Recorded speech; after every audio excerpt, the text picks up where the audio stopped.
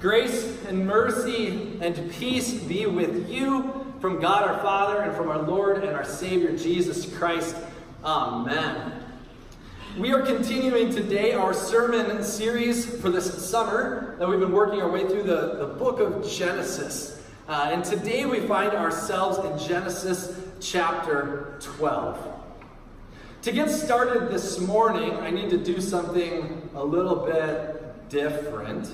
I need a volunteer from the congregation. So somebody came ready to participate today. I'm for real. I'm not calling anybody on this front row. No, I don't. No. All right, Brian?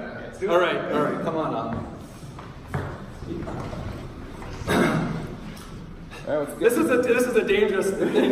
Brian here is a former student at Michigan Tech. Now he is gainfully employed and always making wonderful decisions and doing wonderful things in life. So now he's up here on vacation. All right, Brian, here's an important question. Do you trust me?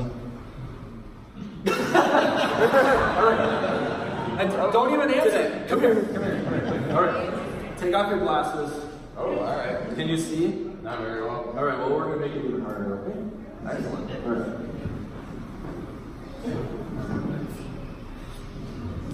Brian, you're a good sport. Now, can you see? No. Okay. So, have you ever done a trust walk, Brian? Don't think I've done trust walk. Okay, so here's your instructions. I'm going to lead you somewhere, and it's going to be good. All right. All right, so just follow my instructions. I'm going to lead him to this place. All right? So just follow my instructions, Brian. Let's just walk straight ahead. Take a turn to the right. Walk. Take 2 more steps. One up, one small one, and now you're going to step down. Just feel the step. All right. Now turn to your right and walk straight, and turn to the right a little bit as you go. Keep walking straight. Up. Turn to the left, straight. Turn to the right a little bit, straight. Turn to the right a little bit. Well, close enough. All right, keep walking, Brian. Reach your left hand down. Back a little bit. Okay, that is yours. Pick it up. It's a piece of paper. Take the blindfold off. I'll give you your glasses so you know what you have. What is it, Brian? $1. You got $1. Without your glasses, you probably thought it was 100. But hey, you did it. You made it. All right, thank you. Everybody thank Brian here.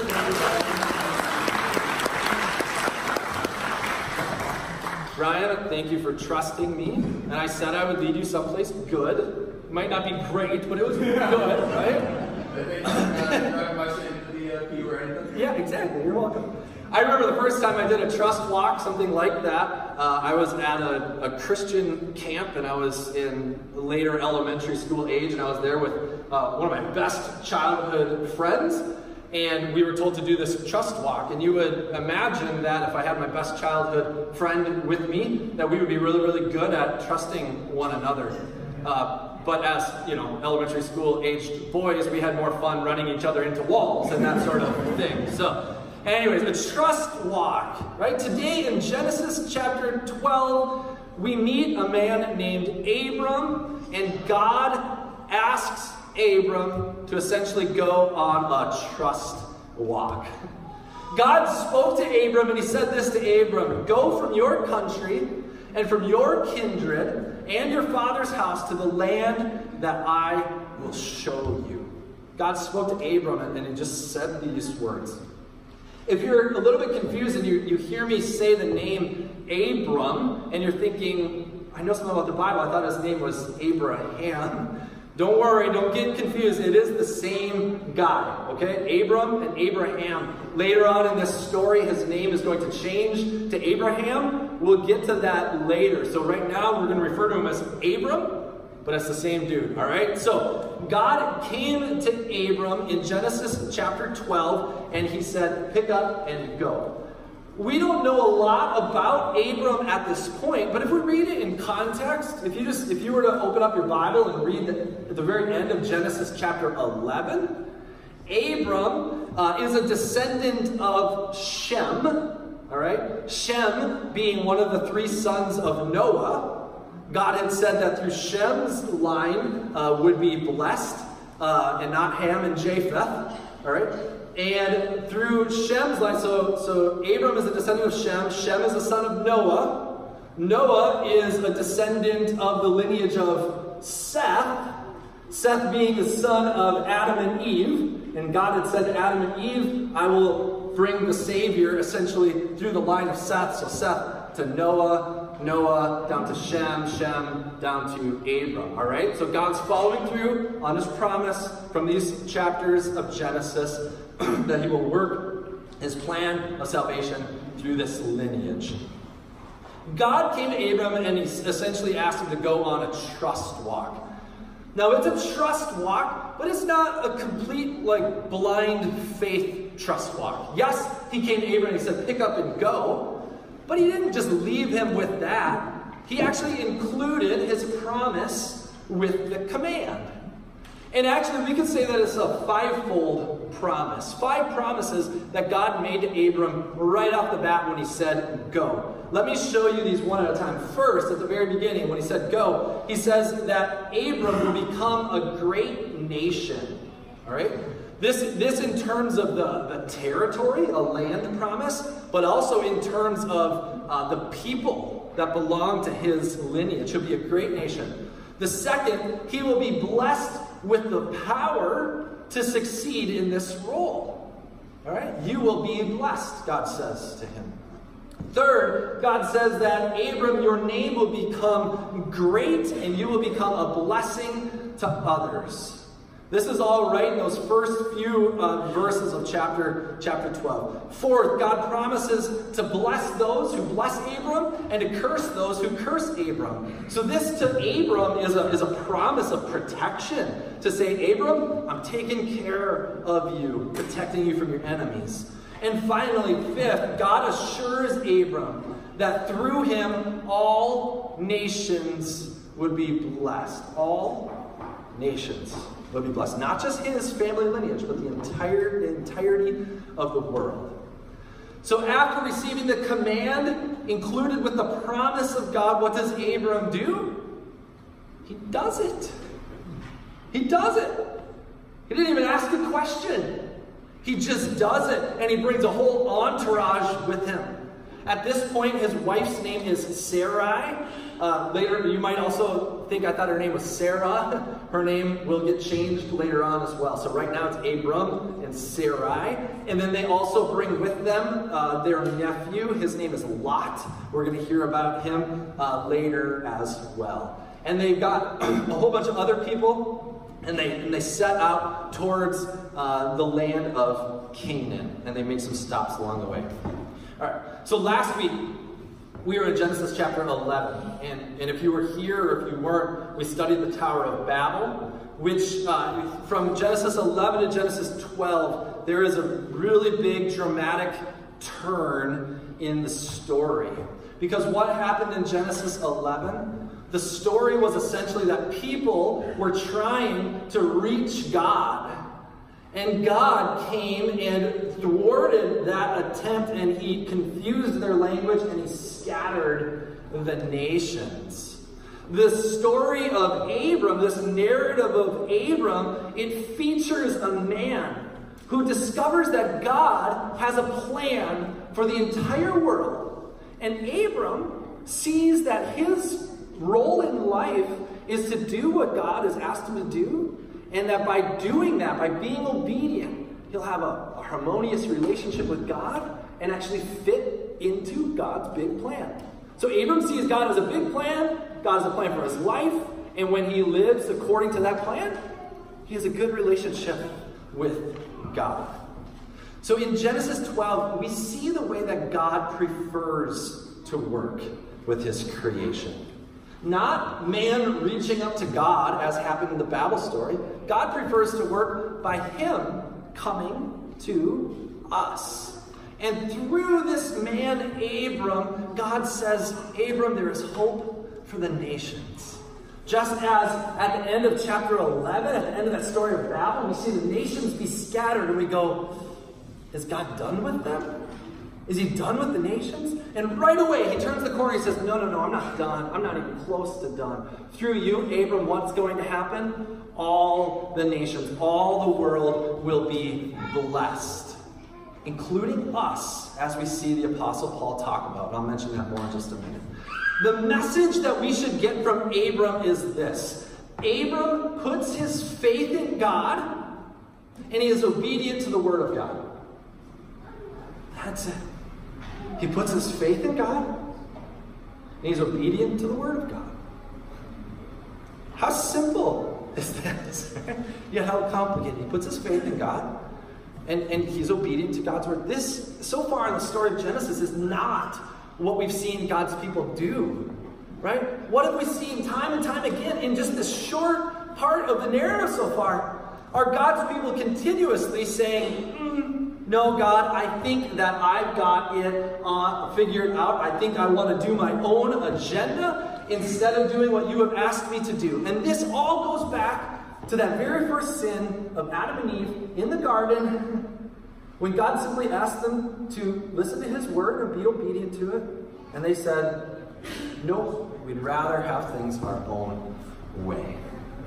Abram completely trusted in God's word, and he was obedient to the word of God.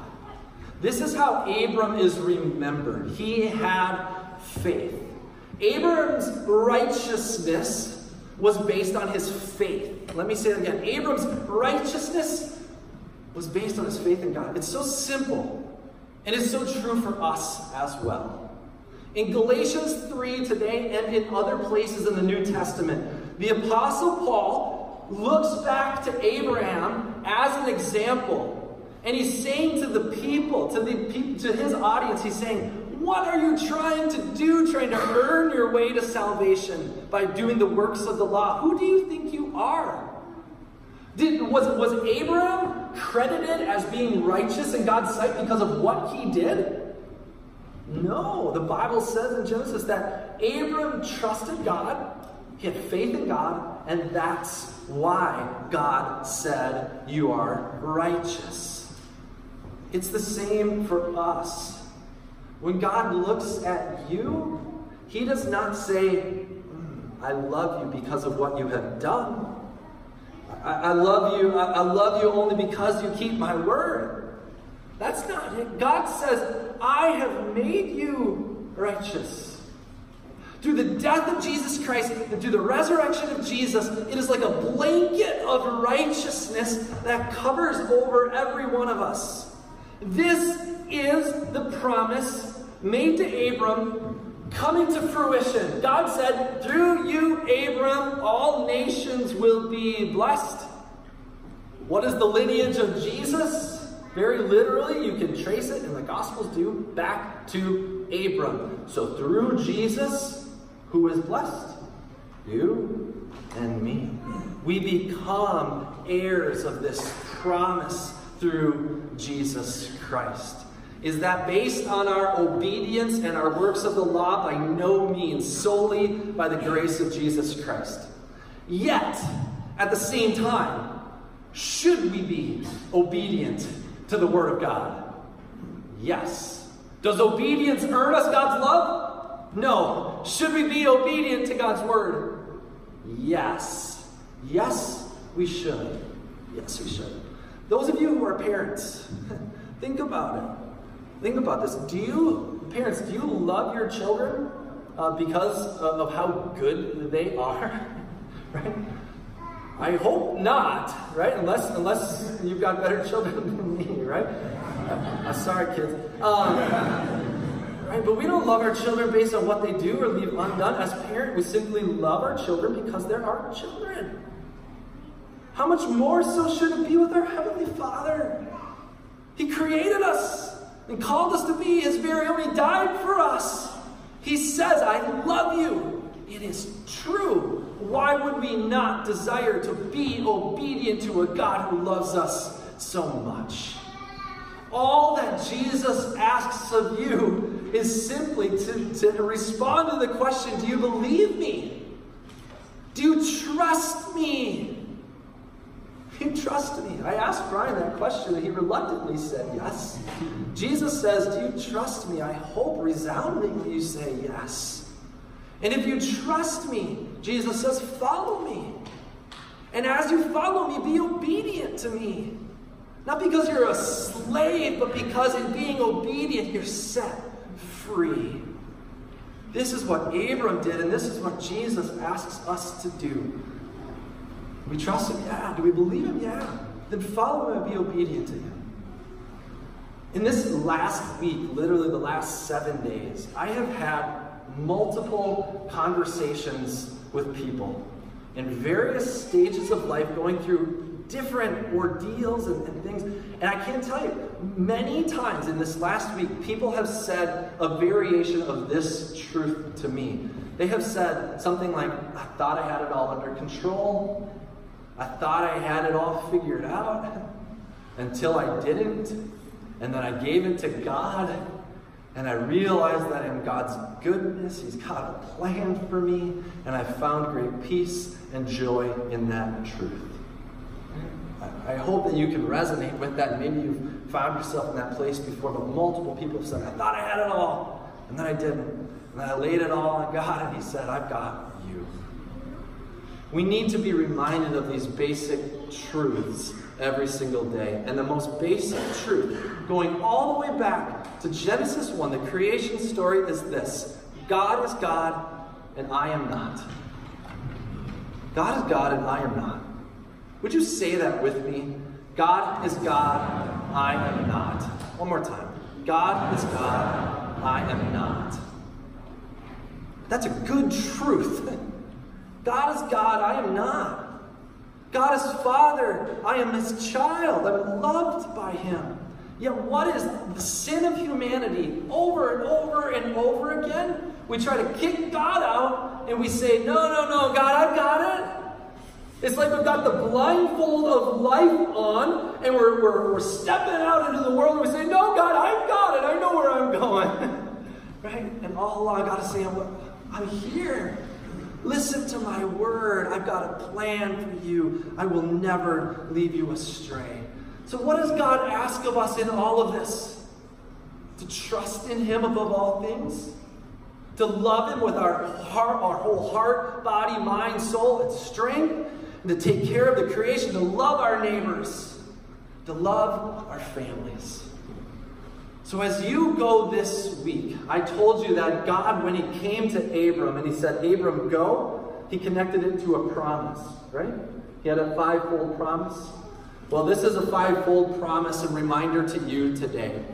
As you step out into this world this week and you take Jesus at His word, and He says, follow me, be obedient to me, and you say, all right, you're not going blind. Jesus has already made all these promises to you. So let me remind you, you are created by God.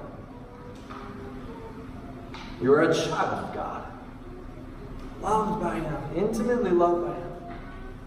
Jesus died for you. He rose for you. He's coming back for you. You are righteous because Jesus is righteous. Not because of what you do or you love, but simply because He says, I love you. And finally, Jesus is always with you, and He will never lead you astray. He's not going to ram you into any communion rails or drive you off a cliff. He is always with you and will never lead you astray. May God go with you and richly bless you. Trust in Jesus. Follow Him. Be obedient to His word. In His name, amen.